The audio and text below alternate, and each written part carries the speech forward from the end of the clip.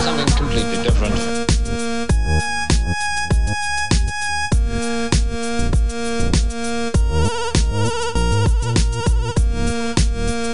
Houston, if you're ready, we'll maneuver. Ready for the maneuver, and secondary actuator check is not required. Copy. Welcome, ladies and gentlemen, to a Geek Network special interview. As always, I am your host, Keith. I want to go ahead and welcome my special guest tonight, author of Spencer and Locke, Going to the Chapel, and the upcoming OZ, David Pepose. Hi, Keith. Thank you so much for having me. I'm so excited to be here, and yeah, I'm super stoked to talk to you about my new Kickstarter project, the OZ. It's a book that's been a long time coming, and it's a real relief to finally be able to share it with the world.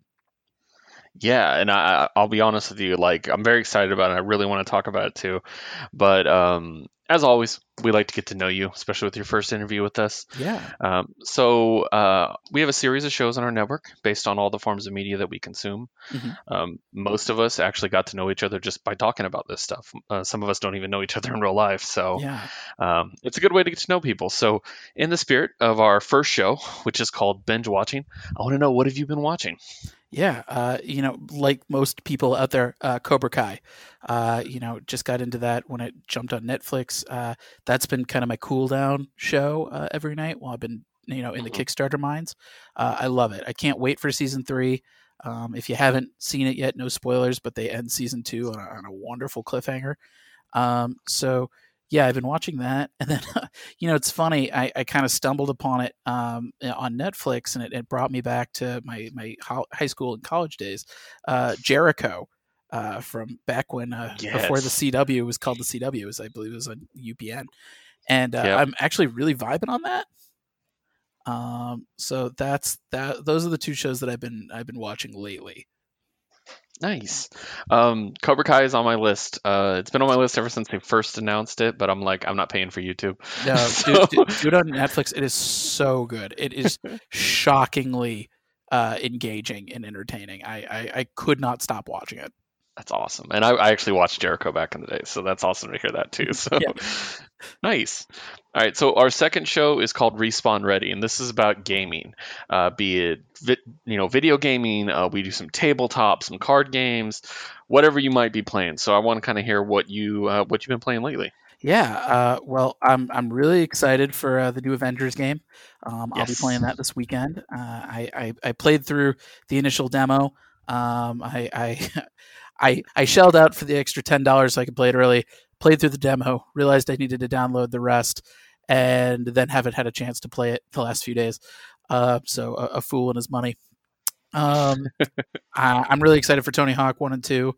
I will probably make some time this weekend to play that as well.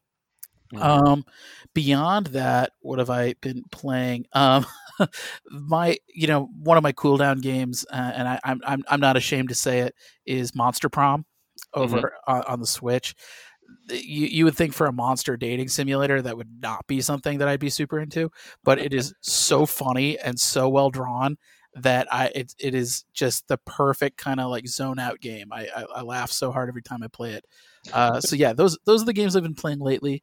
But maybe when my schedule opens up a little bit more, I'll get back into things like Fallout, or maybe I'll get a chance to finish The Last of Us Part 2. Gotcha. Do you primarily game on a PlayStation? PlayStation and Switch. Okay. Yeah, that's what I've got. Although I got to tell you, the last few months, with my writing schedule, I have not had as much time to catch up on my gaming as I'd like. And so hopefully, when things calm down a little bit, if they ever calm down, I'll give myself a little bit of time. Nice. I'll give you a quick recommendation because you do play a Switch. Yeah. There's a game, I played it on Xbox, but it is available on Switch, called Coffee Talk. Okay. And if you like Monster Prom, you'll probably like this. You play a barista. It's Okay. first person, and all you do is it's basically a visual novel. And being a writer, I'm sure you'll appreciate it. It's very interesting. It's a world where it's our modern times, but it's a world where fantasy races exist. So I think I like, have heard that. Okay, I have heard of this so game. I need to check that out. Coffee Talk. it's All really right. good. Yeah, Coffee I Talk. can't It's wait. really, really good. So, but yeah. So, anyways, we'll move on. Our third show is hosted by my stalwart sidekick, Ho Sway, who could not make it today. He's usually with me on these interviews. Sure. But this show is about music. We call it the Infinite Playlist. Mhm. And the concept of it is every week we have a different theme. And each of us nominates songs according to the theme. It gets added to a playlist that is continuously building on every major music platform. Mhm. And I can tell you right now, because we just talked about it last night, the playlist is currently at 437 songs. Wow. Because we're crazy. So Wow. yeah. Well, so it's funny. I usually save a lot of my music for my writing, and because I've been in Kickstarter mode, I haven't done as much of it. So there's really two songs that I have really kind of that I've really been into. First off, and maybe this is a little self-serving, but my buddy George Marston actually recorded a theme song for the OZ called "Heart of Tin," which is up on YouTube right now. I that song's been stuck in my head for quite some time, so I've been very excited about that. And then I'm trying to find the name of the song from the new Tenet trailer, but I've been really into that. I've been kind of putting that Travis Scott's "The Plan." That's what it's called. Yeah. Yeah, I've been, that trailer was kind of the last free day I had before I've been putting nose to the grindstone, and that's always the kind of vibe that I always like when I'm writing. So yeah, Travis Scott's "The Plan." You can add that on the list for me. Nice. Yeah, we have a real wide variety of musical tastes, so it's always fun to do that and see. Like I'm the pop music apologist of the group, so sometimes we do these interviews and people are like, "Oh, I'm kind of embarrassed to say," and I'm like, "Hey, I defend Taylor Swift on a regular basis." So, No way, you know what? Taylor's got some power moves. So I whatever. yeah, For my philosophy is whatever gets the energy going. That's the yeah. stuff I'm into. Yeah, same here. Like, especially as you said, writing. I do a bit of writing myself, obviously not to the level that you do, but yeah, you either want something that you've heard 100 times and you can kind of ignore but vibe out to, or something maybe without lyrics that is kind of like just gets you in a mood. So yeah, totally agree. Understand. I'm actually going to check out that. We said Heart of Tin, right? Yeah, Heart of Tin. Yeah, by George Marston and Bed Death. They did a really terrific kind of haunting ballad for the OZ. So yeah, it's up on YouTube right now. Anybody can listen to it for free. And yeah, it's a super beautiful song. Awesome. Yeah, we'll definitely check that out. I'm gonna kick it over to the rest of the group too. So, all right. So that leads me to my last question of the original four. Our last show is called "We Have Issues," and this is my show, the one that I host every week. And as the intro always proclaims, it's about everything literary: books, comic books, manga, webcomics, and whatever else you might be reading. So. Sure. Being that you're a writer, what have you been reading? Oh boy, yeah, I've been reading some really cool stuff lately. Vault's been doing some cool stuff. Yes. I Vault got is the best. got a chance to read the Autumnal Mhm. by my buddy Chris Sheehan. We actually worked on a short story together earlier this year, so it was really exciting to see him take like this really big swing. Bleed Them Dry over at Vault is also incredible. So good. That's the kind of like triple decker mashup that I always like. So Elliot Rahal and Dyke Rowan are killing it on that book. Al Ewing had a really excellent issue of Guardians of the Galaxy this week. That I think for somebody who often takes maybe more responsibility on his shoulders than he can carry, it was particularly cathartic to read. What else am I reading? Donny Cates' runs on Thor and Venom. I think he's kind of the single highest performing comics writer in the big two right now. He's working at massive speeds and still like managing to like make everything like read well. So yeah, that's the stuff that I'm reading so far. But I do have about I haven't quite caught up with my backlog the last couple of weeks. So I think in the next 2 weeks I'll have like a month's worth of stuff that I'm just gonna have to like spend an afternoon just like pouring through. Yeah, you just named literally books we review every time they come out. Yeah. So we're big on Thor and Venom. I'm particularly Thor for me. Thor was the book that got me into comics. Yeah. It was Which back run? in the Simonson days. Like 80s, I guess. Yeah. Okay. Yeah. Okay. So back then. Oh, so yeah. you're like a Simonson, like diehard. Yeah, and so Louise going into the Hall of Fame this year, broke my heart. I loved it. So, but yeah, no, I started with literally a box of books that my dad bought me at an auction, and it was X Factor, it was Power Pack, and it was Thor, and it was all Simonsons. And so that was how I started out. So yeah, but I'm loyal to Thor. Everybody else on the group really loves Venom, and they always tell me about it. I can't pick up Venom because I just buy too many comic books. So, Yeah. and then Vault, you mentioned Vault. I got to give a shout out to Vault. We've interviewed a lot of people that the books are Vault based books, but man, Vault's killing it. They're doing a wonderful job. You know what? I thought of two other books that I probably should shout out because I had a chance to read them that I really enjoyed. Lonely Receiver from Aftershock. That's probably my single favorite Aftershock book that I've read since Animosity. Think of like her, but minus like the warm fuzzy parts. Just go straight to like the horrifying breakup. Right. And I got a chance to read the Kaiju Score. And super fun book. It reminds me a lot of John Layman's work in Chew. Yes. It's got that real that sense of rhythm and humor to it.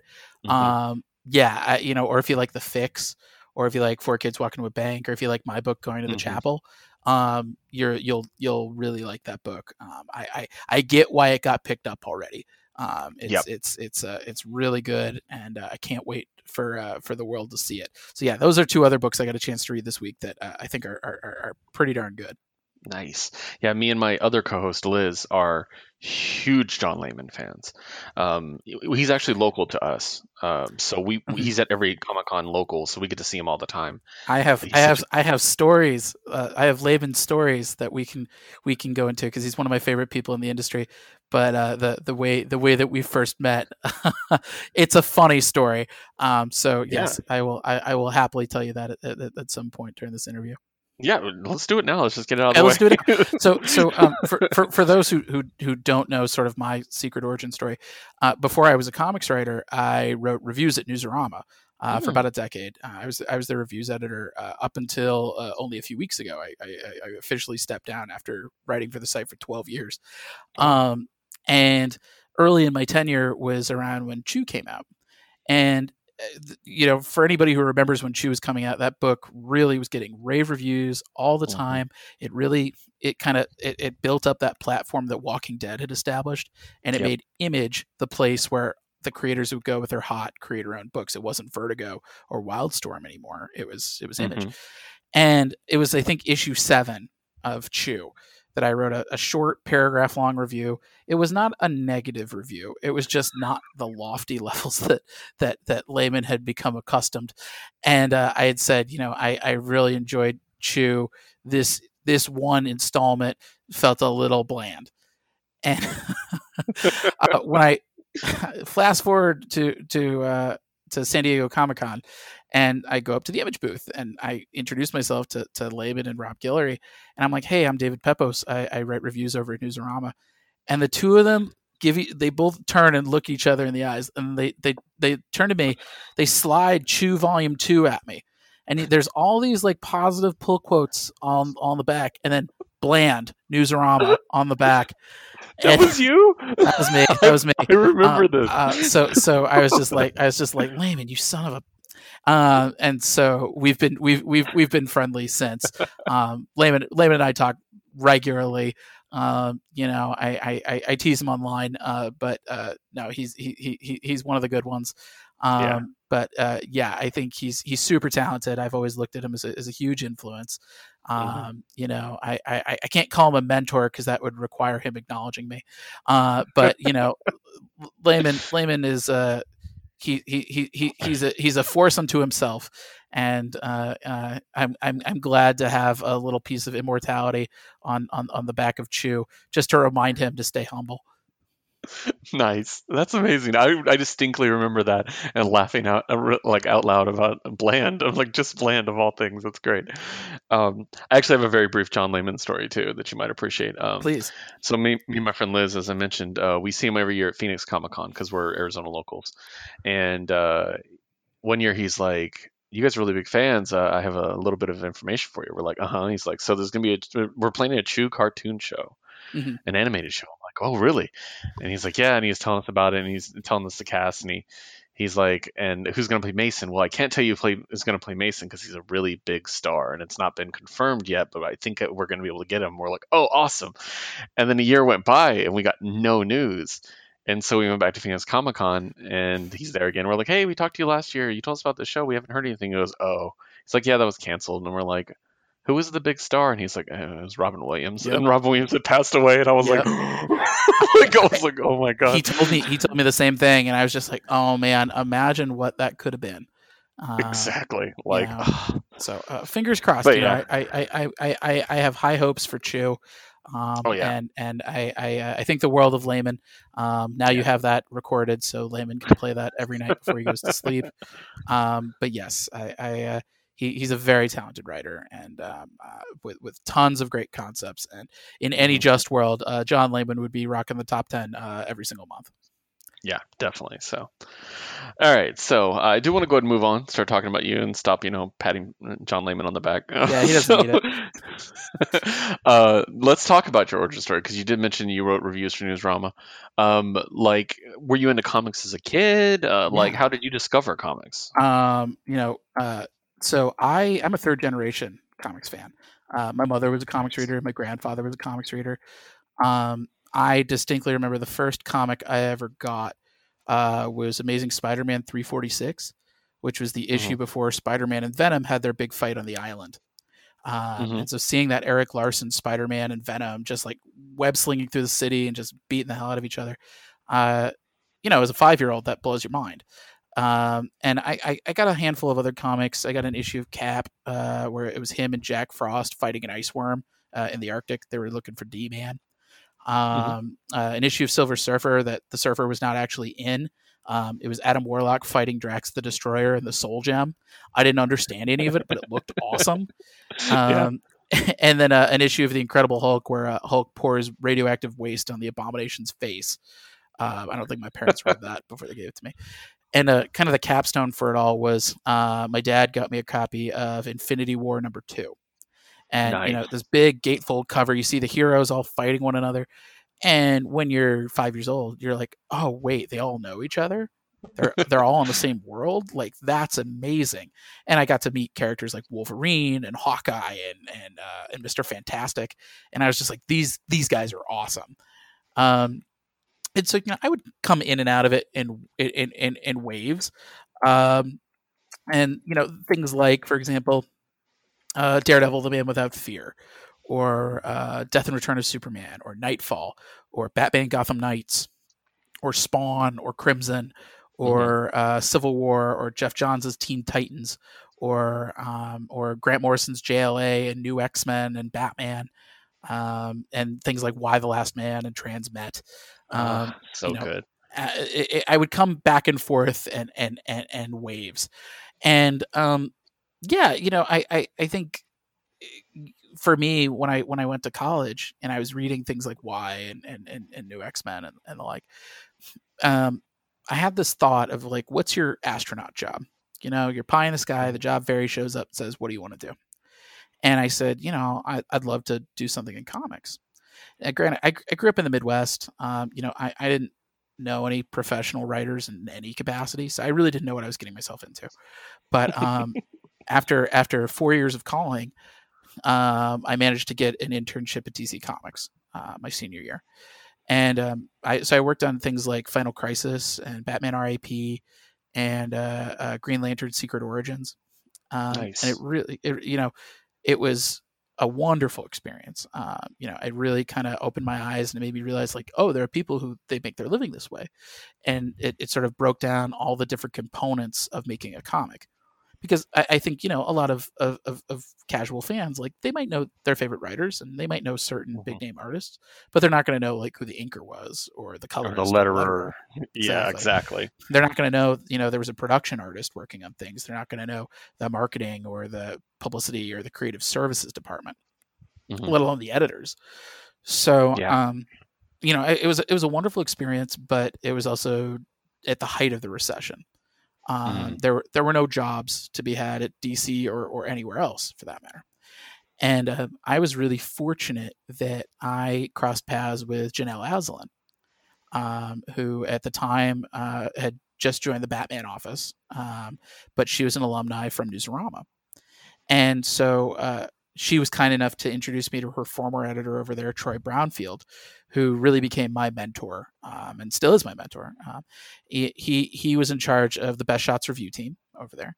And when Troy retired, he passed the position down to me. And so I was working by day as a newspaper reporter.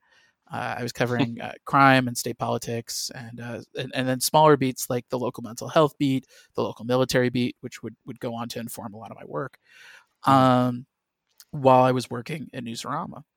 And eventually, I kind of switched gears in my career through a lot of happenstance that is too long to detail here.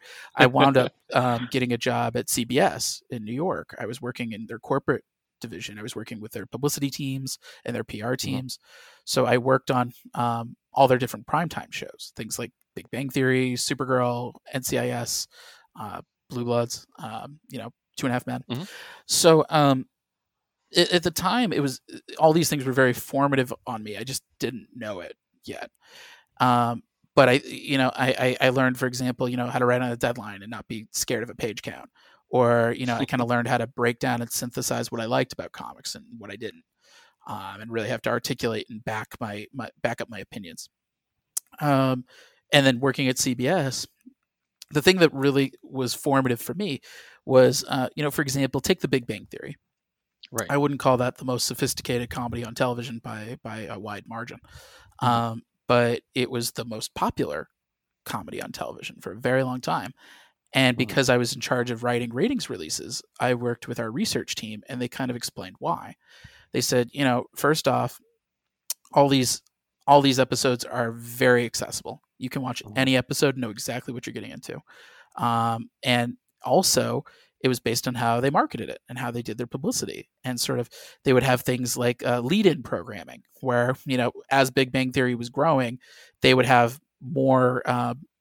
They would have higher rated shows leading into it. So if you watched, for example, NCIS, if that was what was popular at the moment, more people would just say, I'm going to keep watching. I'm not going to change the channel. And then they're like, oh, hey, I like this Big Bang Theory. It made me realize that having something on the page is just the first step. You could have the best written book in the world. It will not sell itself. You have to actually do the work to sell it. And that became very formative for me in how I approach publicity with my books. At the same time, I was feeling very restless. It took me a bit to realize, to give myself permission of this idea to maybe try writing. And even at the time when I wrote my first book, Spencer and Locke, at the time I'd kind of put the cart before the horse, and I said, well, maybe I'll be an editor, or maybe I'll be a development executive. And a great way to show that I can break down the story is to write one of my own. And looking back on it, it's like, you idiot. Like, if you can just write a good story, maybe you should just be a writer. But that was sort of what it took for me to convince myself to try it. Is I wrote a first issue script, and I was like, okay, like, I've written shorts before, but like, I like this. And then maybe I'll write an outline just for fun. And I was like, okay, that works. I'll approach an artist just to have it drawn, just to see how that feels. Okay. And then, I'll just shop it around for funsies. Why not? And then suddenly Action Lab Entertainment emails me and says, how soon can you get this book done? And you feel that like cold chill run down your spine. And you're like, oh, I just like accidentally tricked myself into selling a book. And even then, it wasn't until the first volume of Spencer and Locke came out that I gave myself permission to say, maybe I can make a run at this. Yeah. Because that book, for those who have not read it, the high concept is, what if Calvin and Hobbes grew up in Sin City? And Yes. as far as high concepts go, that is playing with fire. A book like that, you either succeed or fail, but you don't do it quietly. There's no quiet way to do a book like that. And so as the book was coming out, I was half convinced that I was like, there's every chance of me getting run out of the industry for this. So I better make this like the best book that I possibly can, but also like my bucket list book, of if there's anything that I can do in this book, I want to do it here, because I might not get another chance. Yeah, your one shot. It was my one shot, and also sort of for me trying to be considerate of my collaborators, because I was like, oh, if George Santiago Jr. goes down with me on this, I want to make sure that he's got a portfolio that's got everything in it, so he can get more work. Definitely. So that was sort of my secret origin. I always say that my path, like my storytelling, is not straightforward. It's less of a straight line and more of a zigzag, but you'd be shocked. I think success in comics is never overnight. It comes in years, not weeks or months. And you would be shocked at how jobs you would think would have no bearing on your future wind up teaching you these important survival skills that you wind up taking with you day after day. Nice. That's awesome. I mean, yeah, you had quite the path and worked for a wide variety of, different entities. And I can see what you're saying, how you took a bit from each, and now that's, informing who you are now. And you brought up Spencer and Locke. I want to talk about Spencer and Locke, but I do have one quick question. Hit me. Because you mentioned DC, and there's an ongoing debate amongst our group. Who's the best Robin? Well, I'm sure I'm going to have an answer that nobody's going to like, but Tim Drake. Hold on. Let me rephrase that.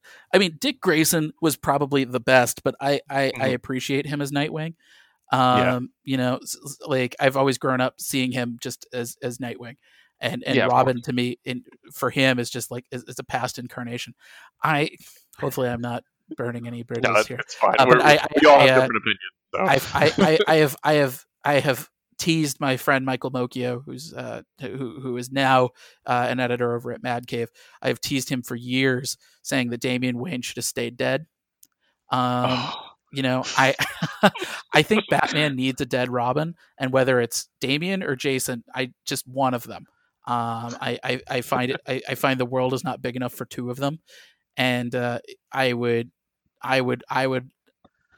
find it narratively neater to do away with young Damian, but the rest of the world disagrees. Yes, but you know what? My girlfriend also loves Damian, so I can't fault you too hard. But I can't stand that Tim Drake erasure. And you know what? I will say it like this: it took a lot of convincing for me to fall in love with Hal Jordan after Kyle Rayner existed. I think Jeff did such a superlative job in selling Hal Jordan that like I was like, okay, I dig this guy. I'm not as mad that Kyle Rayner's kind of in the periphery now. I think that's a little how I feel about my poor boy Tim Drake, and that's why I am glad to see Bendis was doing something with him over in Young Justice, even if he named him after a duck. Drake is not the most dangerous bird unless you are terrified of ducks. But this week, actually, he took the name Robin back. I heard. I need to read that. I haven't read it yet, but so yes. So that's that's probably my unpopular opinion is I'm a Tim Drake apologist, and you know what, James Tynion agrees with me, so I guess I'm in good company. Gotcha. No, we are the podcast of bad opinions, so don't worry. My co-host Elizabeth is obsessed with Jason Todd. She absolutely loves Jason Todd. It's her favorite DC character by a wide margin. Wow. I'm a Damian boy. I like Damian. Wow. Okay. No, that's cool. That's cool. And then Josue, I think, is undecided but leans towards Dick. Okay. Oh wow! So I'm really in the minority with this podcast. Okay, that's cool. I think. But I will say this: the Robin book that Tim led, Yeah. was one of the best books DC's done in a long time. Yeah, I mean, it's I think for me, seeing his arc that and it's funny, I keep going back to Jeff Johns because I think he was a formative writer for me growing up. Yeah. Is that his arc on Teen Titans really spoke to me, and the fact that he's in many ways before Damian. Damian is like so close to Bruce, like in personality, whereas I felt like Tim was the guy who, like, he's the real heir apparent. He's the guy who can think like Bruce Wayne, but like doesn't want to. And and so this idea of him saying like, I became Robin because I wanted to help, but I think that's kind of the limit of my involvement here, and I don't want to become Batman.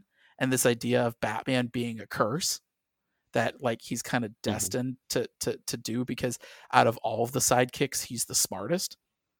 There's he's something, the detective of them. Yeah, he's the detective. He's the one who I've always said that like if like scorched earth like stuff happened, it would either be Tim or Barbara who would who would be the last one standing, and be the one sort of to go out and get the reinforcements.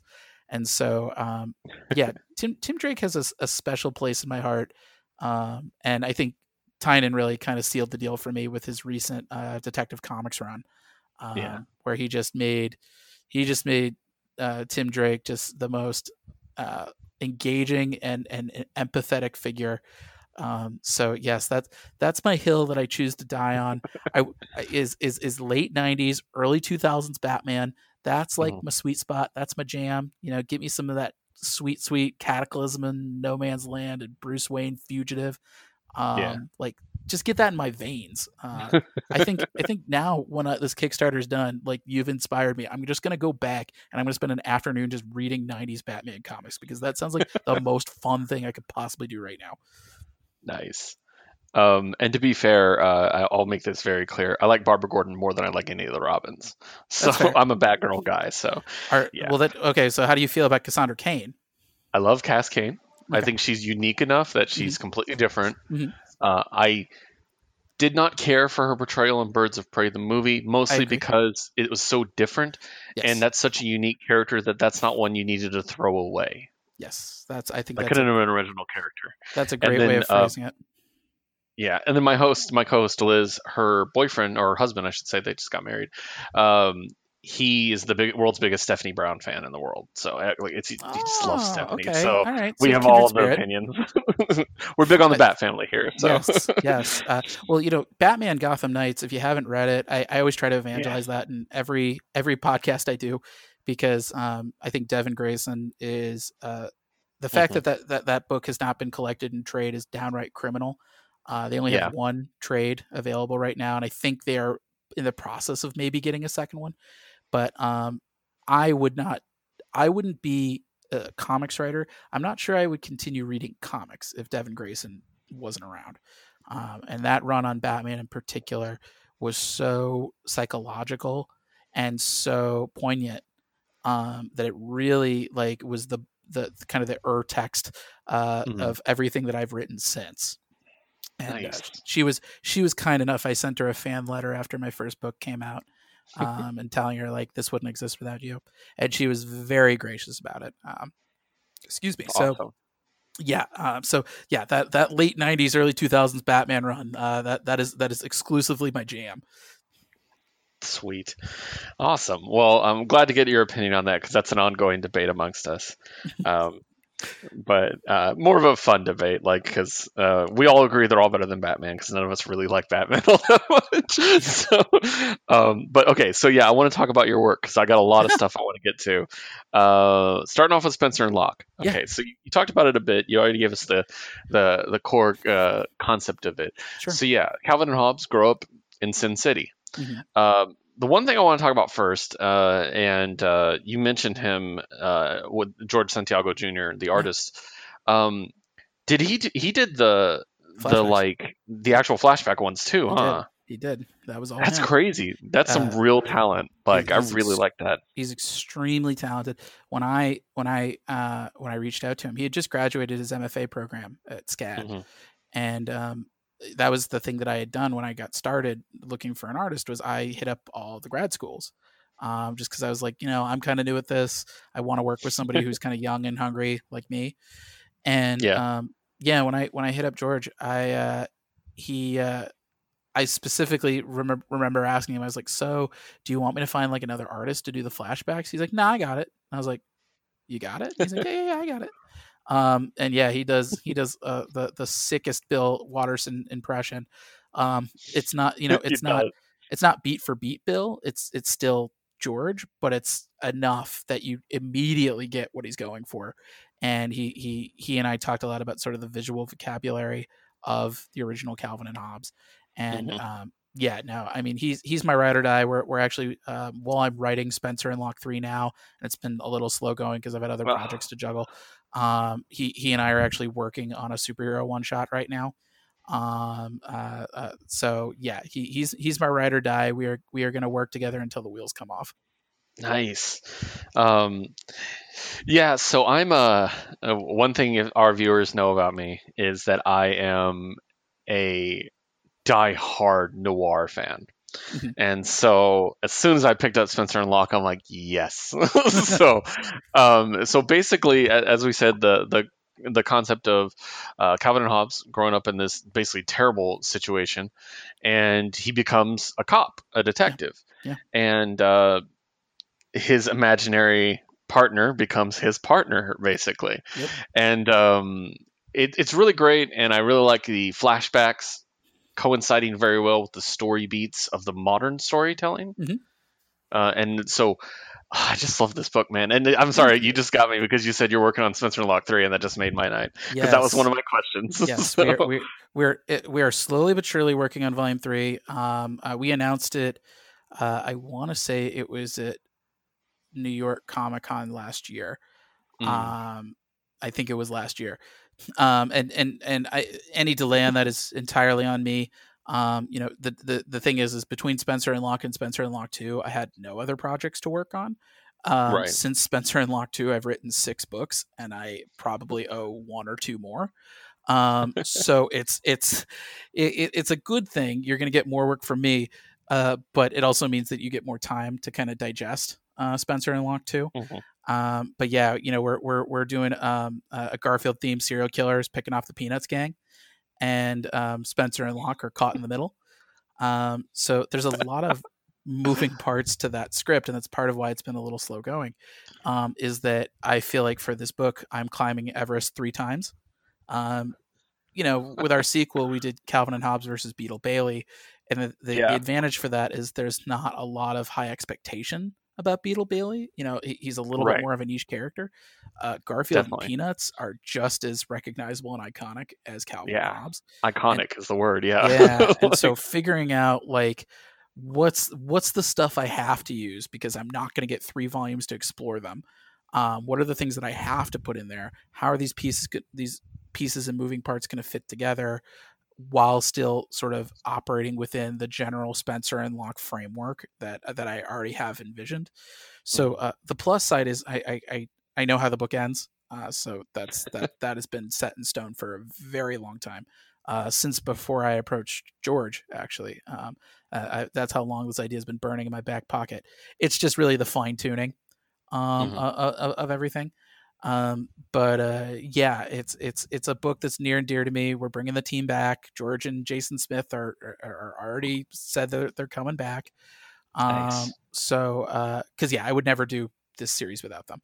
Yeah. As barring anybody, barring me like getting hit by a bus or something, that's gonna happen. But yeah, I've been fortunate enough to have more projects since then. Things Mhm. like Going to the Chapel, the OZ, my upcoming book Grand Theft Astro, which we are finally starting to get our ducks in a row with art on that. Nice. Since that book has been written and waiting for a few months now. Another book that we haven't announced yet, that probably will get announced relatively soon, Nice. and a few other things that have sort of been in slow development. Mhm. it's great. It's a wonderful place to be in.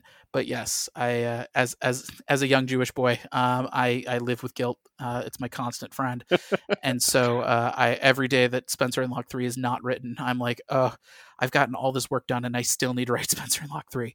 But I hope that our readers know that for me, I would much rather this book be late than bad. Yes. I would much rather it take time. And when people see what we have in store with our plans for that third volume, the gap will actually make sense. And so yeah, this is sort of our big finale, our grand slam, our final word on the subject. It's not to say that if like the demand was there that we couldn't do more, but 3 was always kind of the number that I was shooting for. Yeah. And so yeah, there's a plan. It's just we're kind of fine tuning it a bit, and then that makes sense. You know, getting George's wonderful artwork on board. He actually works traditionally, unlike a lot of people. He's drawing and inking by hand, and so that takes a little bit of time. But the final product is so impeccable that I always think that it's worth it. Yeah, definitely. I mean, and you can tell it's got a really nice quality to it. So I did want to give it a little bit of a plug for our readers because I want you guys to pick it up.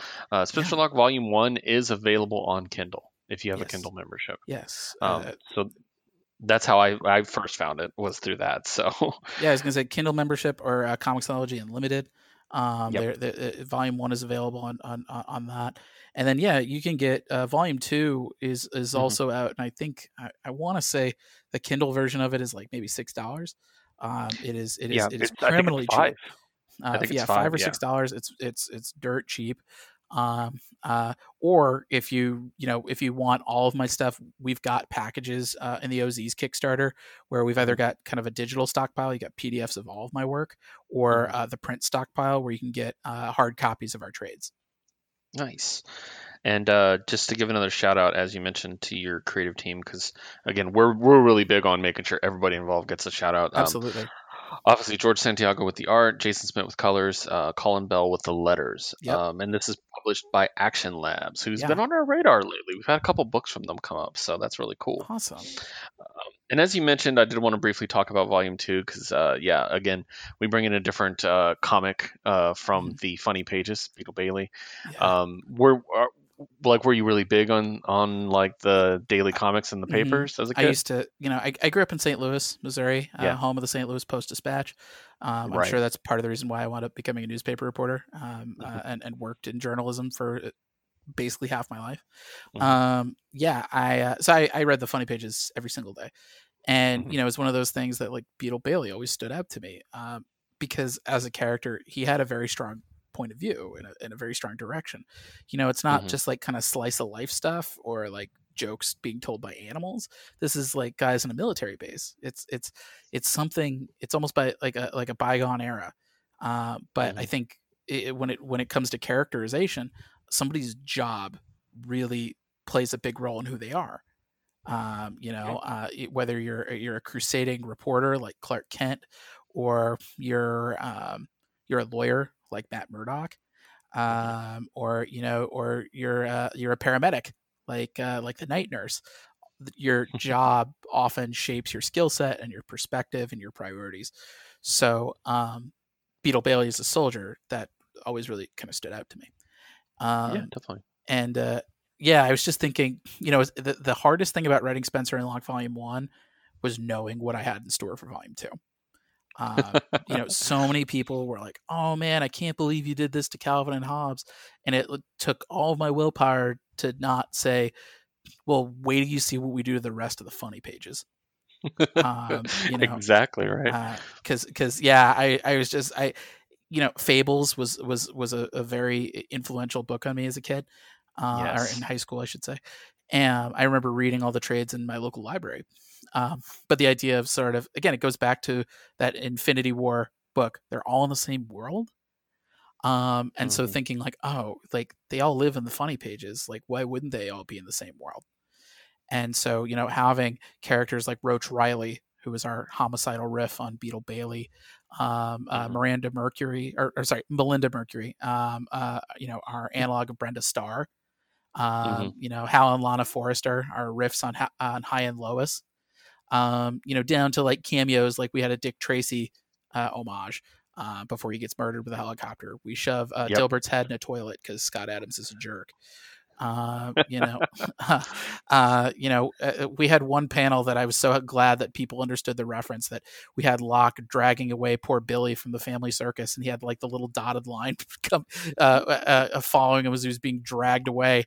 That those sorts of little winks and nods. We had BDSM Nancy and Sluggo in that first Yeah. issue. That Ringo nominated first issue now, so I can say that I saw that. was clearly forward thinking on that one. So yeah, I just that series. I looked a lot at things like The Dark Knight and The Godfather Part 2 and Empire Strikes Back. The best thing there's so many good sequels out there, not a whole lot of good threequels, which is part of the other reason why I'm a little slow, is I don't have as many good role models, but it's you want to escalate things, and the advantage is you've already set up the groundwork for your main characters, so now you're able to like pit them against like a really impossible threat and see how they get out of it. And getting into Roach Riley's headspace was so much fun. That character's like pure id. He's crazy. He's it's wonderful. Well, I love the development of him. Yeah, he's kind of Heath Ledger's Joker meets the Deer Hunter. That's good. I like that, actually. Yeah. And just the fact that his calculus, in sort of his shattered psyche, is that his scars have meaning, and that his scars give him power. And if you've had the worst day of your life, then nothing else can hurt you by comparison. And so, Locke is always the guy who's trying to transcend his scars. He's trying to move past his traumatic and horrific and abusive upbringing. And Roach is the guy that wallows in it. Roach is the guy who ultimately says, like, you can't forget the past. Like, the past does shape you, and you're better off embracing it. And so, it's kind of a fun meeting of the minds. It's not just a sort of a hand-to-hand combat. Although, some of our hand-to-hand combat moments, I love makeshift weaponry and sort of this very kind of brutal, use everything around you combat. And so Spencer and Locke 2, I got to scratch that itch pretty good. Nice. Yeah, and I'm glad you mentioned Family Circus, because after I read Volume 2, I was like, is he going to make a Volume 3? And then I immediately started thinking about all the funny pages and how I would darken them. Family Circus was the one that popped in my head. I was like, Mob Family. We have a Family Circus idea that's in our back pockets that if Volume 3, if people really loved Volume 3 enough for us to go back to the well one more time, we have a Family Circus story that is super bleak, super funny. George loves it. George had at one point said, what if we pushed the Garfield arc one more arc? And I said, are you kidding me? Like, we've barely survived the first two. That's the idea in my back pocket. It's a fun idea. This would be a story sort of set prior to the first volume. It would be kind of our Spencer and Locke year one. And the Family Circus would play a very big role in that. Nice. Who knows? Never say never, but also sequels are really hard. I will say, having worked on the Spencer and Locke sequel and now working on another one, I never say never, especially things like the OZ, where we've so far had a lot of demand and a lot of good response. But if I have to choose between a sequel and a new thing, my heart right now always says do the new thing, because I'm lazy and weak. But that said, I always write with an idea in my back pocket, because you never know what's going to take off. I certainly didn't expect Spencer and Locke was going to take off. And the fact that it did, I couldn't be more grateful to our readers. Nice. Yeah, I really enjoyed it, so I can tell you Thank that you. much. So, and then I do want to transition over to your next book, which I also read, Going to the Chapel. Yeah. Now, this is thematically pretty different. It's obviously not nearly as grim. There's a lot of playfulness to it, Yeah. and it's very cinematic, is the way I Thank would you. describe it reading it. Like I was like, this could easily be a movie, like Yeah. an ensemble action comedy. Like, yeah, 100% this could be a movie. So. I would love that. Going to the chapel. It's funny. If I thought selling Spencer and Locke was hard, and it was, I'd probably pitch that to every publisher in town. And I remember a top 5 publisher telling me Spencer and Locke was the best pitch they'd never publish. Which I wear that as a badge of honor. I'm still friendly with the guy who told me that. I do not take it personal in the slightest. I take it as the same sort of compliment as the guy who called it kindergarten level Alan Moore, where I'm like, you don't know how insults work. Going to the chapel, I thought, Spencer and Locke did really well. It was, it was critically acclaimed. Got 5 Ringo Award nominations. It was optioned for film. I shopped Going to the Chapel all over town, and I was told repeatedly, we love this idea and we have no idea how to sell a rom-com. And I kind of felt a little the more rejections I got, the more confident I felt in the book. I kind of was like, well, I will get this book made. I will print this thing in my garage if I have to. I believe, if I believe in the project enough to actually pursue having it written and drawn and pitched, I feel good about this, and I know that there's a market somewhere. And so, Action Lab was kind enough to they didn't hesitate for an instant. I think it's because they knew they had worked with me already on Spencer and Locke, so they knew that I was I would put in the legwork.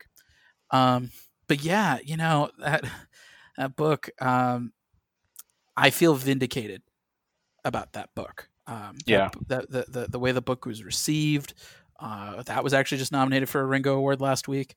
Nice, congrats. Thank you. That was the little indie that could. And for those who haven't read Going to the Chapel, I like to describe that as Die Hard meets Wedding Crashers. Or Ocean's 11 meets Arrested Development at a wedding. It's very Arrested Development. That's actually a great comparison. I love that. We wear that influence very proudly on our sleeves, down to the bride's mother looking exactly like Lucille Bluth.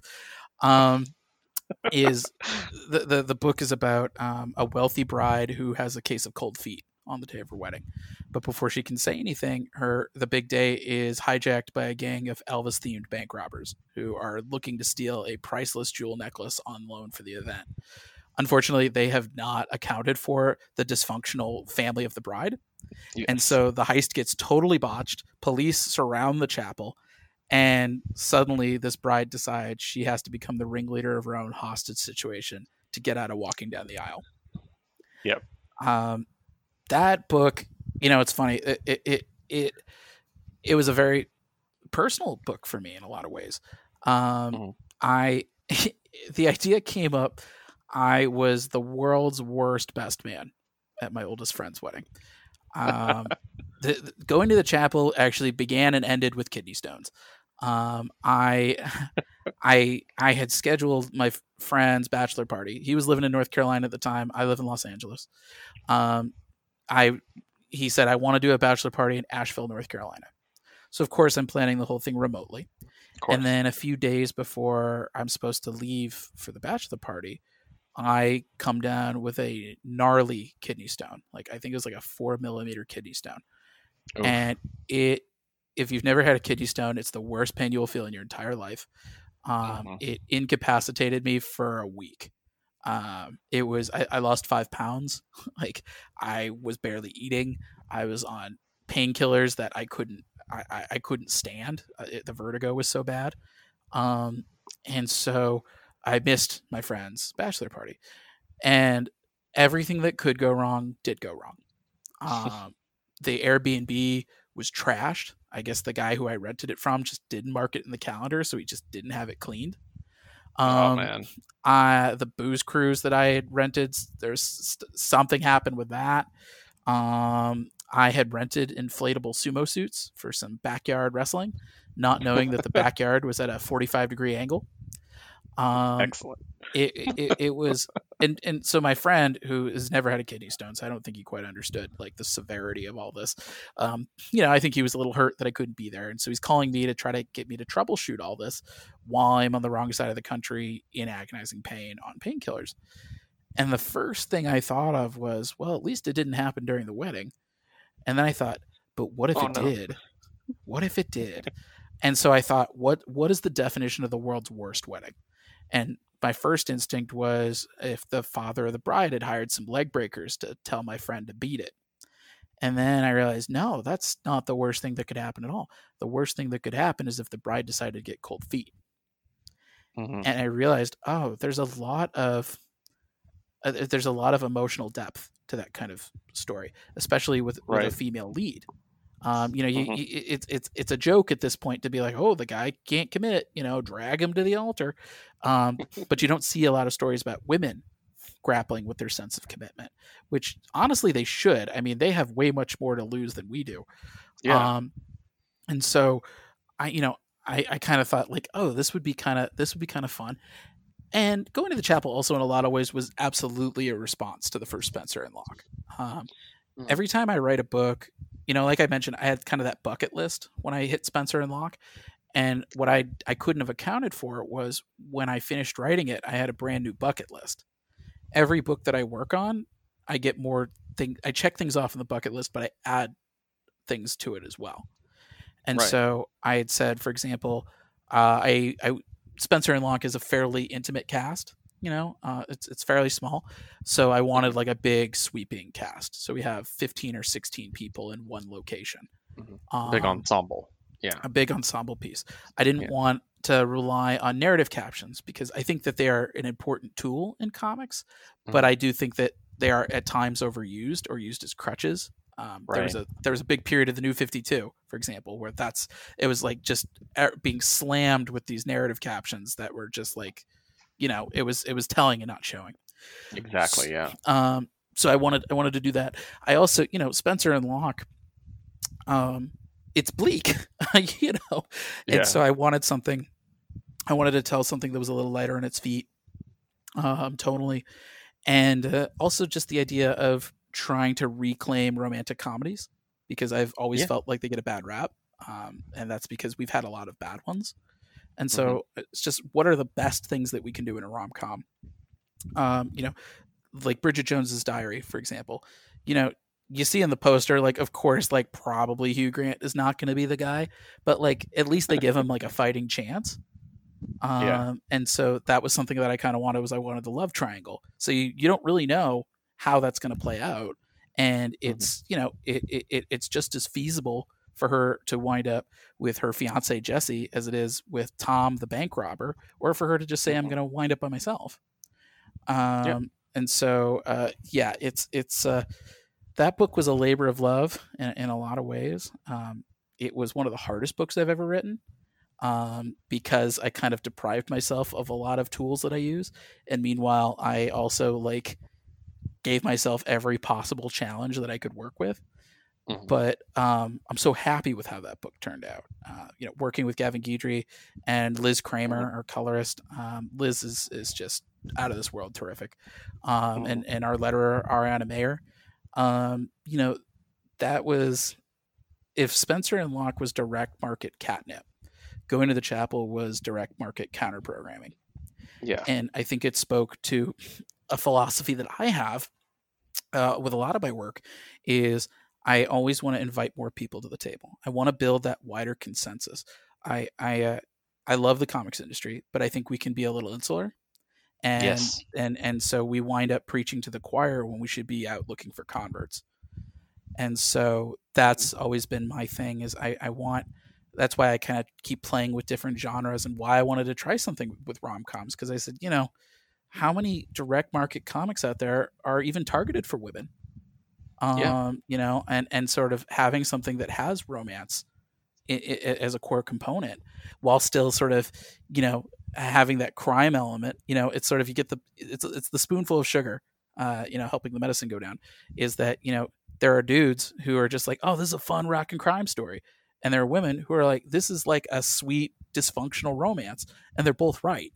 And that was kind of the thing. I've been so excited, and I can't wait for cons to come back when it's safe, because so many people, when I would sell them on Going to the Chapel, they would be like, I didn't know that there were comics for me.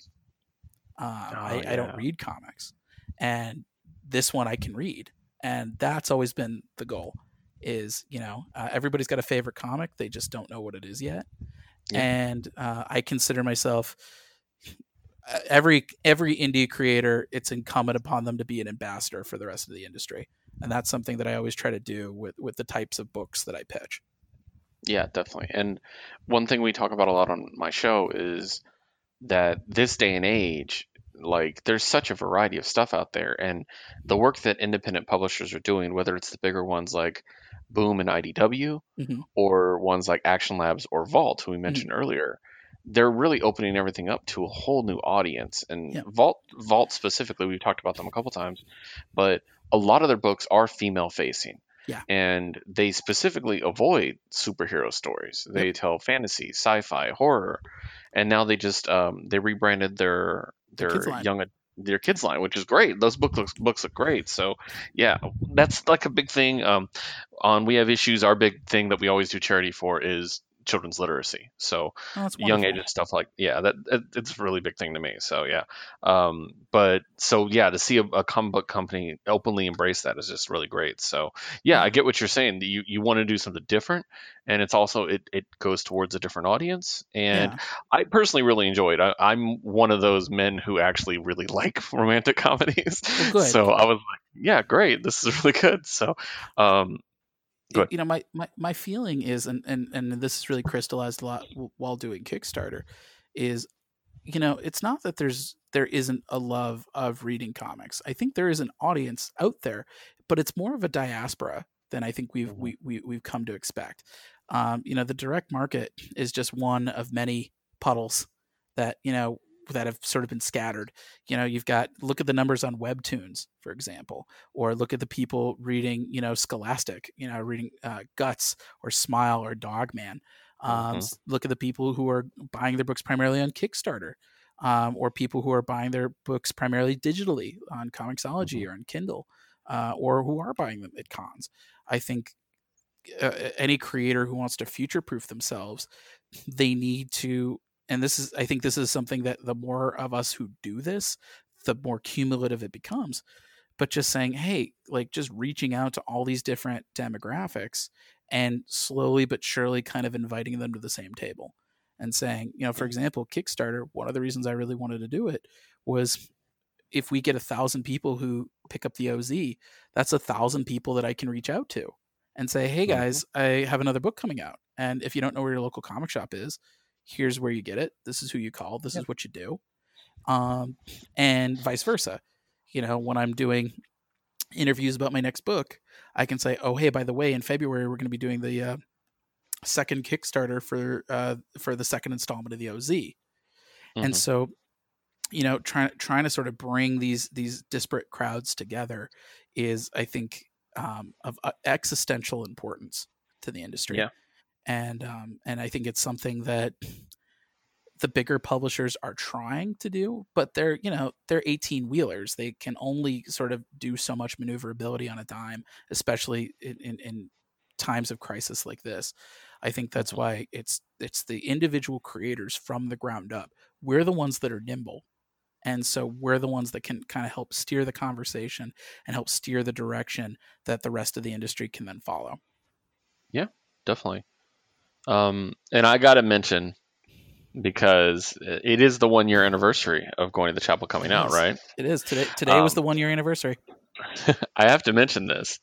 It probably didn't hurt getting a plug from Patton Oswalt, right? No. Well, so, like I said, like I mentioned earlier, this story begins and ends with a kidney stone.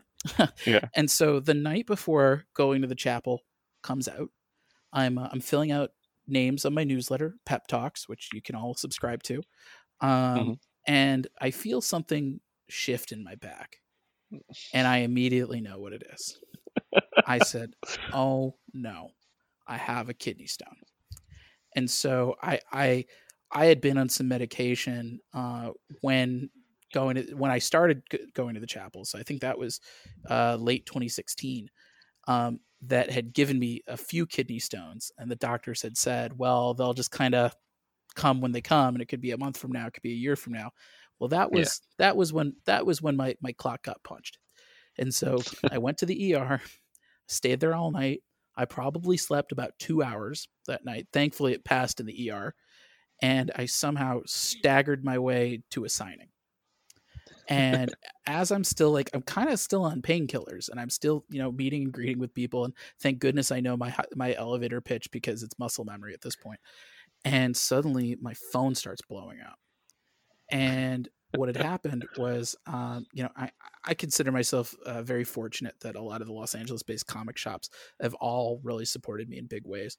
Right. Golden Apple Comics is just down the street from me, and I had seen them at Long Beach Comic Con that previous weekend. And I said, "Hey guys, I just want to remind you, my new book is coming out next week. I want to give you guys an exclusive variant cover for it, just as a thank you for being my local shop, and just to also kind of get you guys jazzed for the book." And the owner read it. I guess he really liked it, and it happened to be that Patton Oswalt shops at Golden Apple Comics, and so they've known him for years, and they're like, "Hey Patton, we've put something in your pile. We think you're really gonna like it." And I guess he read it in the parking lot and tweeted about it. And oh my God, it was the most surreal launch date I think I'll ever have. I don't think there's any topping that. I remember distinctly I was signing at Heidi Ho Comics that morning, and Eddie D'Angelini, the owner, I said, "Eddie, is this real?" And he's like, "Yes, this is very real." And yeah, no, for somebody who has the kind of platform that Patton does, and has as many projects going on as Patton, I was gobsmacked that he would take the time to shout out an indie comics creator, and he's been so kind and gracious and generous with his time and his platform. We've spoken on Twitter. We're Twitter buddies. We've DM'd a few times. Couldn't be more generous or gracious. And yeah, like when we were getting votes out for the Ringo Awards, he didn't have to help us signal boost, but he did. And so yeah, I'm very grateful for his support. I remember distinctly asking him, I was like, "Hey, could we use that on the trade?" And he was like, "Please use that on the trade. That sounds awesome."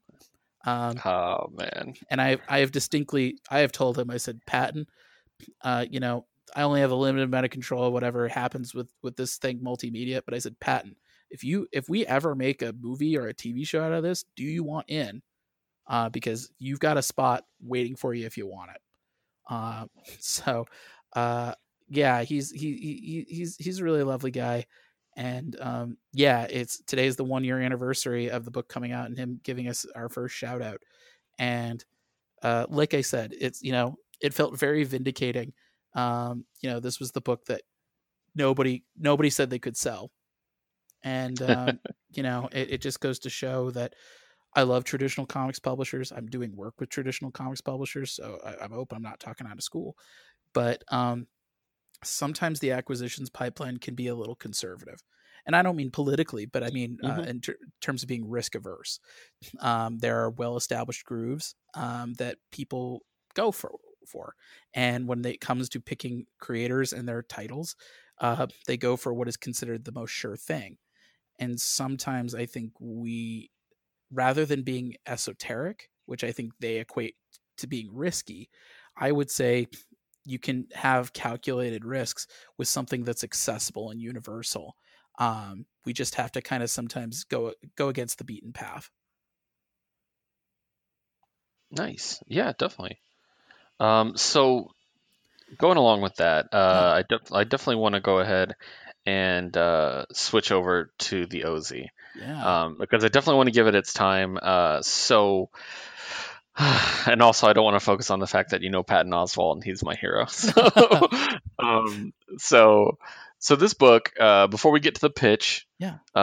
it is yourself writing it. Artist is Ruben Rojas. Whitney Koger is the colorist who I know from Giant Days, which Yes. I absolutely love. It's Yep. one of my favorite books. And then DC Hopkins doing the lettering. Yeah. So this one is a Kickstarter, and if you guys are interested in it, you can definitely check it out on his. There's a link on his Twitter. Yeah. It's your last name with a D, right? Yeah. So you can go straight to our Kickstarter. It's at Mhm. bit.ly/the OZ comic. It's just one Mhm. word. That'll take you straight to the Kickstarter page. And it's pretty incredible the response that we've gotten. We're creeping up towards 600% funded, which is just crazy. We are getting pretty close to 1,000 backers as well, which is just kind of out of this world. But yeah, sort of going, it's a little like going to the chapel in a way. Is Yeah. that book, The OZ, was a book that a lot of publishers liked, but for just the chaoticness of the publishing pipeline in the best of times, we would keep getting at the 1 yard line, and then the conversation would halt for a little while, and then we'd start the conversation again, but it would be a repeat of the last conversation. It was a little like Groundhog Day. When I had been thinking for a long time that I wanted to do a Kickstarter, kind of for the reasons we were discussing earlier, is that was a whole demographic that I had done no outreach for. And I had a lot of friends like Charlie Stickney, the creator of White Ash, Rylan Grant, who just finished his Kickstarter for The Jump, Pat Shand from Destiny New York, Russell Nahelty, who has a Kickstarter up right now for Ichabod Jones.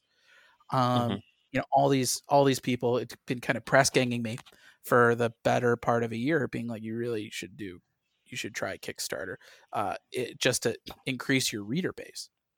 And so when the pandemic hit and Diamond shut down, I kind of realized that I could just solve one problem with the other, is that we had 2 issues of the OZ done, written, drawn, just in the can, waiting.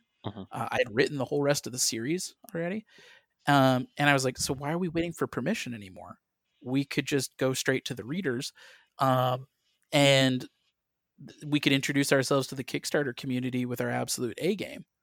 Yeah. And so seeing kind of the response to that, it really does feel like a leap of faith rewarded.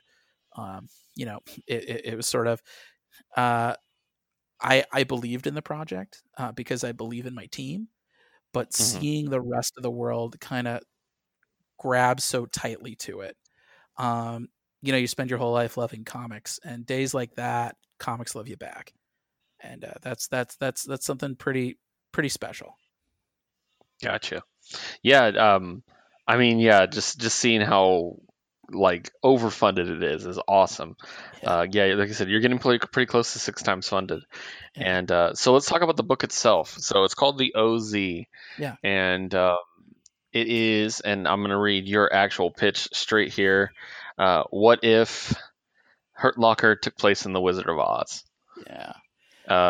I'm a big Oz fan. There's a lot of classical literature like that I'm a really big fan of, but Sure. Anything with a cool lore, with a cool world, I'm going to latch onto. But Wizard of Oz has always been one that I really liked. Yeah. And it's something that has been in comics a couple times. Sure. Scotty Young, notably, the Scotty Young run so good. Yeah. But yeah, I like this. Yep, exactly. So I really like this unique take of it. As I said, we're working with a different artist than we were with the other 2 books, but I love this art. Like the cover alone is just absolutely gorgeous and has such a great look to it. So that cover is what convinced me to move forward with the rest of the book. Ruben Rojas and I, we've known each other now. We've probably known each other for it's probably going on around 2 years now. I found him on Twitter answering a call for artists. And so I was just shocked that nobody had picked him up yet. I mean, he's like if Dan Mora and Sean Murphy had a baby. And so I pitched him 3 different books at the same time. I said, Ruben, I want to work with you. tell me which one of these you like most. And so I pitched him the OZ. I pitched him my upcoming book, Grand Theft Astro, which hadn't been acquired yet. We didn't have an artist on board yet. And then a third title that I'm kind of putting back on the back burner to redevelop it. And Ruben is a big fan of fantasy. He's a big fan of post-apocalyptic storytelling. So this hit him right in his sweet spot. And I usually, when I work with artists, I say, let's do 6 pages in a cover just to make sure that like we feel good about each other and this feels like the right fit and that we can then, pitch something to a publisher. And I saw that main cover, which is right up on our Kickstarter page. And I was so blown away. I said, Ruben, keep working. I promise to you, come hell or high water, I will get this book made. And I'm keeping that promise to him. And it really, I think between Ruben's inks and Whitney Kogar's tremendous colors and DC Hopkins' impeccable lettering, I think we've gotten ourselves in this nice feedback loop where each of us kind of eggs the other one on to really deliver their A game. I was so excited by Ruben's inks that I kind of shotgunned my way through six standard sized issues, which we are now going to be repackaging as 3 double-sized Kickstarter campaigns. Ruben, meanwhile, was so excited by what I was turning in that he was like really like just leaving out all on the field. And then Whitney was so excited to see that she really just kind of knocked the inks out, which made Ruben even happier. And then, poor DC Hopkins is kind of like, okay, I like, he's the poor guy in the middle where he's like, okay, there's a lot of stuff going on and I have to make sure I'm the glue that makes it all work. And so, he and I talk a lot about just like, how is the dialogue going to sort of interact with the space? And sometimes I realize, oh, I've overwritten this, or like the art can't support this. So he's really the ultimate team player. But yeah, I couldn't be prouder of this creative team. I couldn't feel more grateful for their work. They for example, they go so far above and beyond that we've already drawn our backer cameos for this first issue. So we are just about ready to send to the printer for proofs, which is great, being just halfway through the campaign. So yeah, it's I'm the liberating thing for me, and this is I consider to be the secret of my success, is I always try to work with artists who are so good that no one cares what I write. The worst reviews will have to say the art looks good, and that's very liberating for me as a writer. And I feel like the team for the OZ has only raised the bar higher. This book looks as good as anything in the direct market. And as somebody who reads everything in the direct market, I feel pretty confident about that. And the best part is what you guys have seen in our preview pages on the Kickstarter. That's just the tip of the iceberg. Yeah, and they're great. Check out the preview pages, guys. I'm really excited for this book. And this was when my associate said, "Hey, do you want to interview him?" I was like, "Oh, I'm trying to remember who that is." And then he's like, "It's the OZ one." I'm like, "Oh, I saw that on Twitter." So yeah, I was like, "Yeah, definitely, we're talking to him." So definitely. Yeah, I'm really excited about it, and I know you name check the Old Guard and Fables in the pitch too, which Fables holds a special place in my heart. It's one of my favorite comics of all time. And then that is because looking at it, I was kind of like, what is this reminding me of? And it was Fables. It was the epicness of Fables, the classic character design, but looking different. With the Tin Man, and stuff like that, and the monkeys, the flying monkeys, man. Yeah, the flying monkeys. Dorothy's gonna have her hands full with them in this issue. It was one of those things that I kind of, similar to Spencer and Locke, I kind of stumbled into this high concept, but once I did, I fell in love with it and I couldn't let it go. Spencer and Locke, I wanted to do something in the vein of classic Frank Miller, and what was the weirdest thing that I could throw up against it? And I thought when I got to Calvin and Hobbes, I was like, oh, that clicks. Like the initial source material justifies this thesis that I have, that maybe Calvin's imaginary friend was not a benign quirk, but a symptom of a darker pathology of sort of Right. of this of a violent and traumatic upbringing. For the Yeah. OZ, we sort of reframed it. I've said it's like you said, Mad Max and the Hurt Locker beats the Wizard of Oz, and we've recast Dorothy Gale killing the Wicked Witch of the West as something like a botched regime change. And so when she clicks her heels together 3 times and goes home to Kansas, she inadvertently leaves Oz in a power vacuum that leads to years of brutal civil war. And Makes so sense. our story picks up a generation later with Dorothy's granddaughter and namesake, who's a disillusioned Iraq war veteran. And she's come home from her time overseas with real scars and real trauma and real guilt. And she's just trying to put the pieces of her life back together in small town Kansas. Unfortunately, a tornado strikes, and our new Dorothy finds herself stranded in the war-torn land of Oz. So she's going to have to navigate or confront her past and her grandmother's former friends if she hopes to survive the occupied zone, or as the locals call it, the OZ. That's awesome. And similar to Spencer and Locke, I'd written kind of when I decided I wanted to do a fantasy story, and this was right on the heels of the first volume of Spencer and Locke coming out. So that's how long this has been in development. I said, I want to take a big swing. Crime is great. Crime books are great. They're down to earth and they're intimate, and there's inherent stakes to it. But I was like, I want something bigger in terms of scope.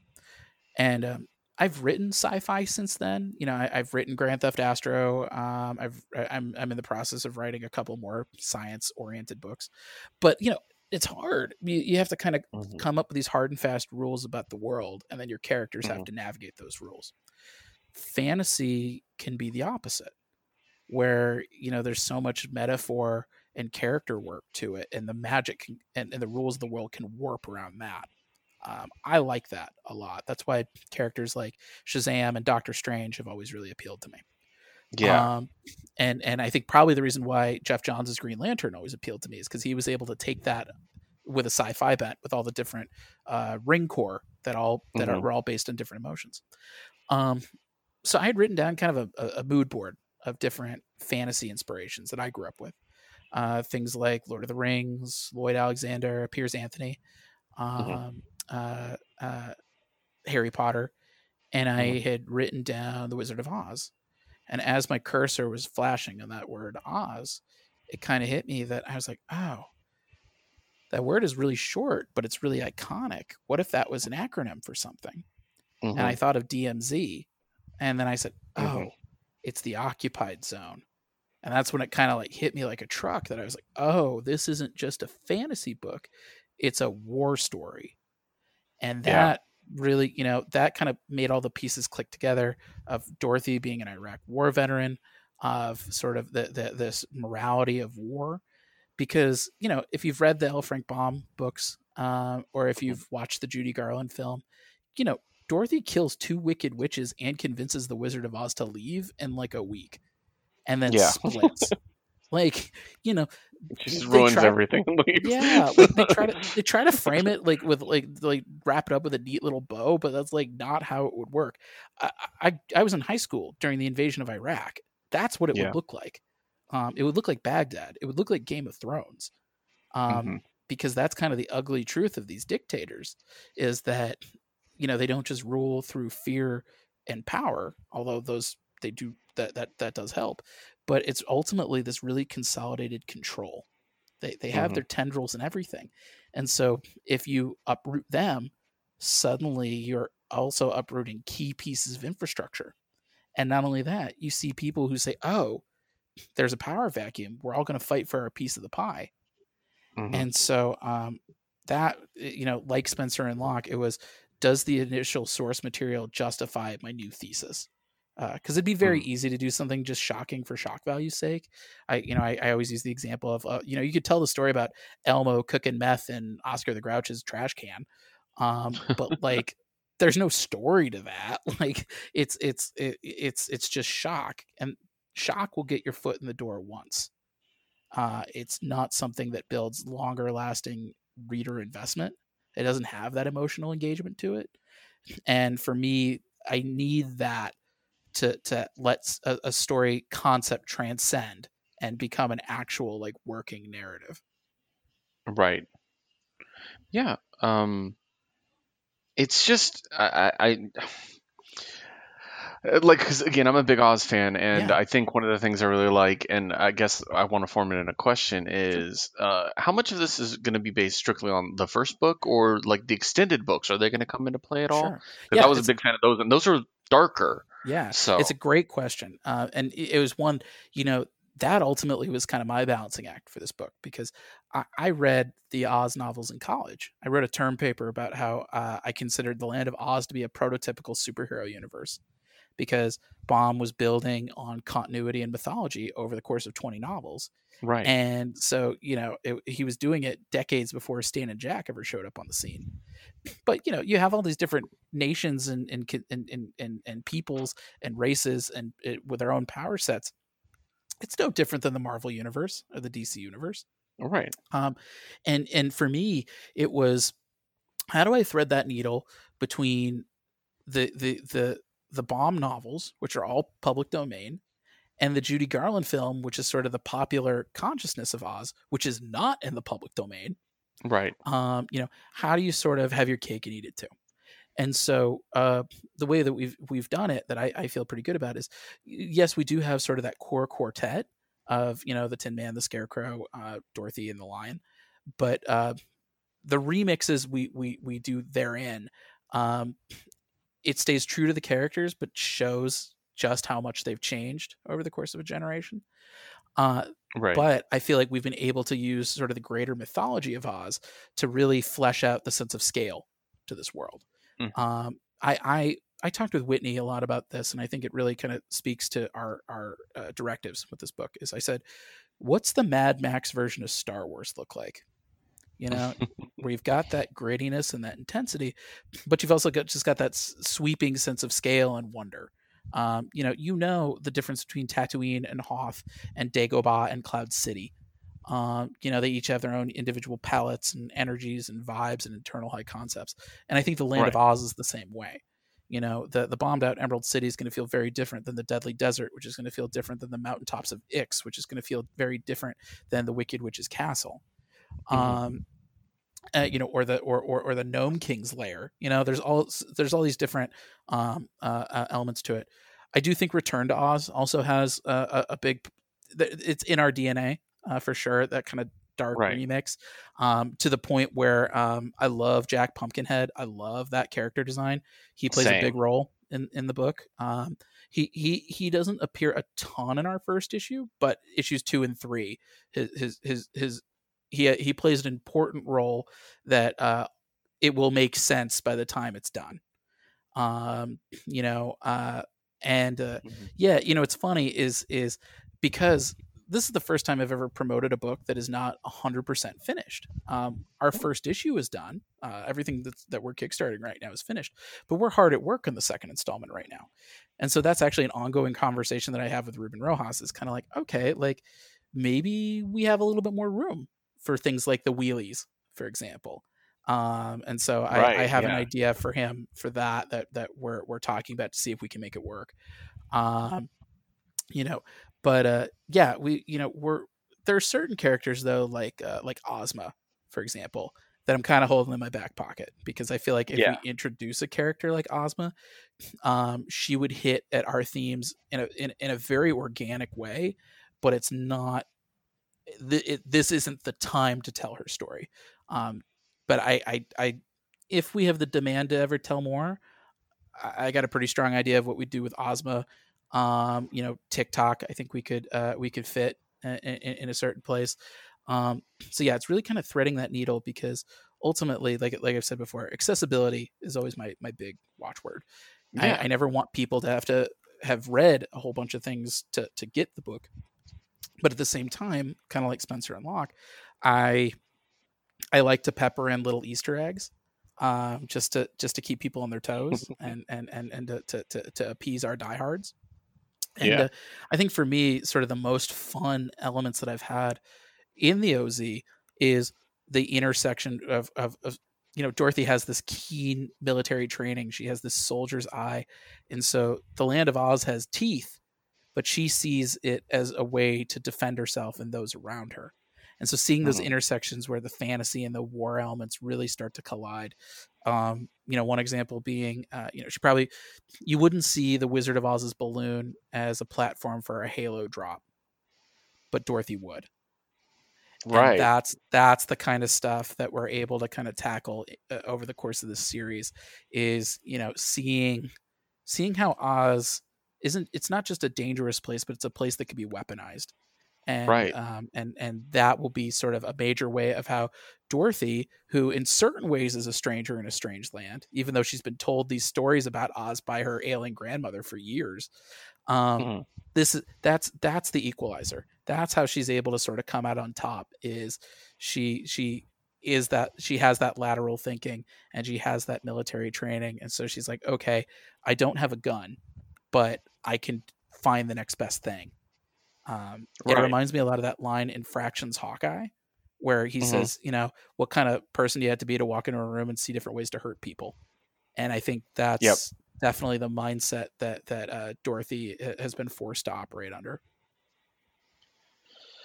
Nice. Yeah, that gives me a really great idea of that because, yeah, as I said, big Oz fan, and it's one of those things, and I'll compare it to The Hobbit, if I will, Yeah, sure. where people don't realize there's not much to it at first. Yeah. Like, there had to be a lot of expanding upon the original story Yes. to come up with the lore in the world that we enjoy. Yeah. And so, I yeah, think that's kind of what it is. Yeah. I think that's part of the reason why I like kind of exploring these nostalgic properties, is that like, you see it as a kid, and like, as a kid, your memory is not particularly sophisticated.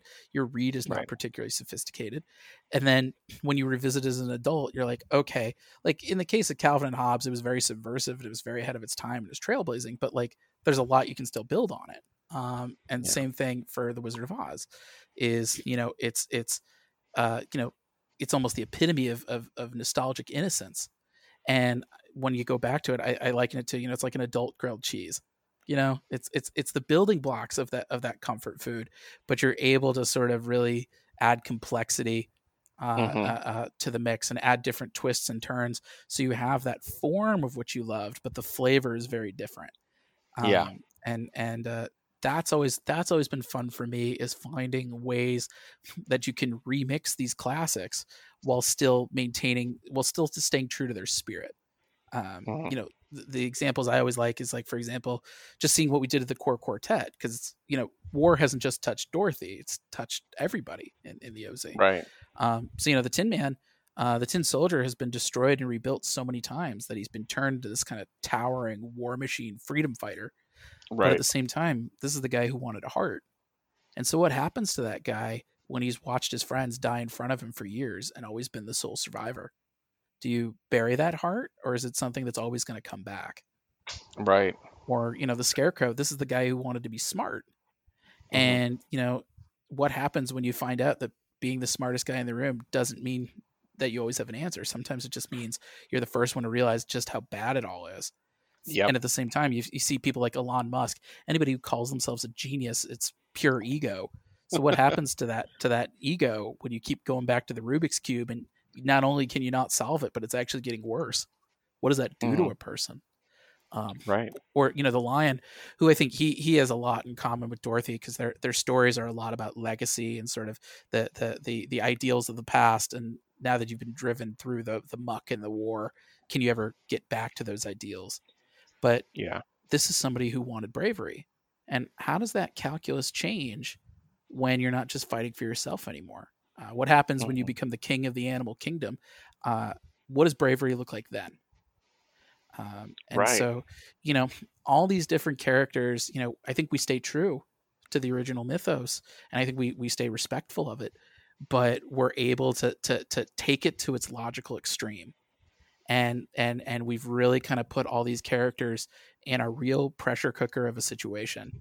And now, these guys haven't been on the same side in a long time, and they're each trying to find their own way forward.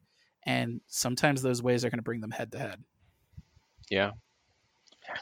I'm excited, man. I'll be honest with you. I'm getting really excited. You're pitching it even harder on me than I was already sold on. So I'm really excited about that. Have you ever played Chrono Trigger? Yes, I love Chrono Trigger. You're going to love this book. Okay. That was a big Chrono Trigger, Final Fantasy VII. I feel like the dynamic of that core quartet has been built upon going all the way to Claremont's X-Men, going to those RPGs that we were just discussing. Mm-hmm. Because it's all these really strong archetypes that each could go on their own, but then you put them all in the same room together and you see what happens. If you like Chrono Trigger, you will love the OZ. Awesome. By the time that sort of Dorothy brings together her makeshift army of 4, you'll see that these characters all have very different personalities and character arcs and ways of doing things, and that's what you need when you're fighting a war. You know, having 4 bruisers is not going to help, but having kind of, you know, the general, the bruiser, the stealth fighter, the airman, you know, the gearhead, suddenly you're cooking with gas, and suddenly maybe you have a chance to win. Yeah, that's awesome, dude. So yeah, I'm really, really excited for it. So our listeners, please check it out. You can check out the Kickstarter, as he said, at bit.ly/theozcomic. And all the other comics we've mentioned have their own Twitter accounts as well. Yeah, Spencer and Locke and Go to the Chapel. And Grand Theft Astro already has one, right? Grand Theft Astro as well. Which, hopefully we'll have more to talk about with that soon. The quick pitch for everybody is it's Star Wars meets Fast and the Furious meets Back to the Future. It's about Hakeem Hermes Henriksen, who is the fastest star chaser in the galaxy. He's been paying rent with pink slips as the racing the spaceways. He's built himself a new supercharger, and unfortunately he tests it out in the middle of a race, and it rips open a wormhole that throws him 7 years into the future. And so that's awesome. Hakeem is going to have to go embark on a faster than light heist with his formerly younger brother, who has since taken a dark path since his brother vanished, in order to steal a piece of technology to bring him home. So nice. Excuse me. It's a super fun book. It's already written. It was just a matter of getting our artist, Jordi Perez, getting his schedule in a row. He had some really cool licensed opportunities that we didn't want to keep him from. Mm-hmm. But now he's hard at work. He's chiseling away at the first issue. So hopefully we'll have something more to talk about relatively soon for that. But I think, Jordi's got some really fun stuff in store. And I can't wait for readers to see what's coming with Grand Theft Astro. Awesome. Yeah, I can't wait to see everything that's coming out. So I want to go ahead and wrap this up. Thank you so much for your time. I appreciate it. Absolutely. Thanks for having me. Once again, guys, check out the Kickstarter. Make sure to follow David on Twitter at Pepposed, PEPOSED. Yep. And all the information about the Kickstarter, and there's links to each of the Twitters for the different books as well on there. I also want to thank you so much for joining us here at Geek Network. You can always check us out at our website, geek-network.com. The website or the Twitter for the channel itself is GN Podcasts. The website or the Twitter, for myself is GN Podcasts with an S, Keith. And then for We Have Issues, our show that is about comics, that we'll probably be discussing these books on quite a bit, is WHI Podcasts. But thank you so much for joining us. And again, thank you so much, David, for your time and for everything. And I'm really excited to check this out. And I can't wait to talk to you again. Awesome. Thank you so much. We'll do this again sooner rather than later. Definitely.